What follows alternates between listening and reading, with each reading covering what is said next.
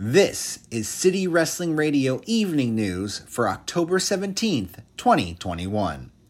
In our top story tonight, Rhea Ripley lost her gear bag in Albuquerque, New Mexico. She posted on Twitter, "I know this is a stretch, but if any one of you have seen a black travel suitcase around Office Boulevard and Montano Road, please hold on to it and let me know. It has all my gear in it, including my title." If you see any of her gear or title for sale anywhere online, you are strongly encouraged to contact Ripley via her Twitter account at @RheaRipley_WWE.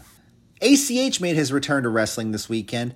Atlanta Wrestling Entertainment had its One Crazy Night event on Sunday. After the match between Buddy Matthews and Chip Daly, ACH made his return, staring down Matthews.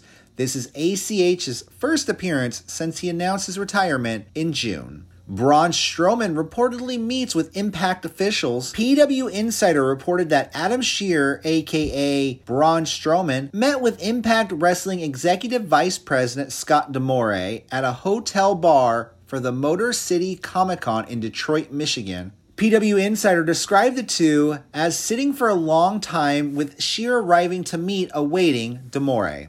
WWE Talking Smack reportedly will return on FS1 October 29th at 10 p.m. Eastern Standard Time. This would put the show head-to-head with AEW Rampage.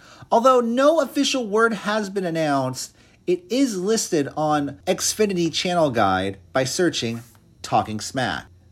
WWE filed a trademark on Duke's Poker Room on October 12th for the following goods and services: clothing, tops, shirts, jackets, sweatshirts, hoodies, outerwear, coats, boots, pants, shorts, gloves, swimwear, Halloween and masquerade costumes, footwear, shoes, sneakers, slippers, flip-flops, boots, headwear, hats, caps, wristbands, bandanas, and championship trophies.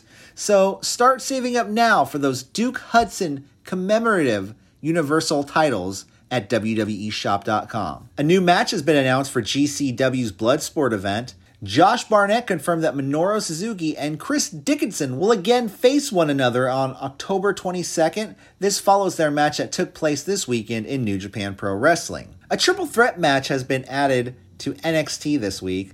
3 of the women's tag teams in NXT, Io Shirai and Zoe Stark, Persia Pirotta and Indy Hartwell, and JC Jane and Gigi Dolan of Toxic Attraction will each choose a representative to compete in a triple threat match.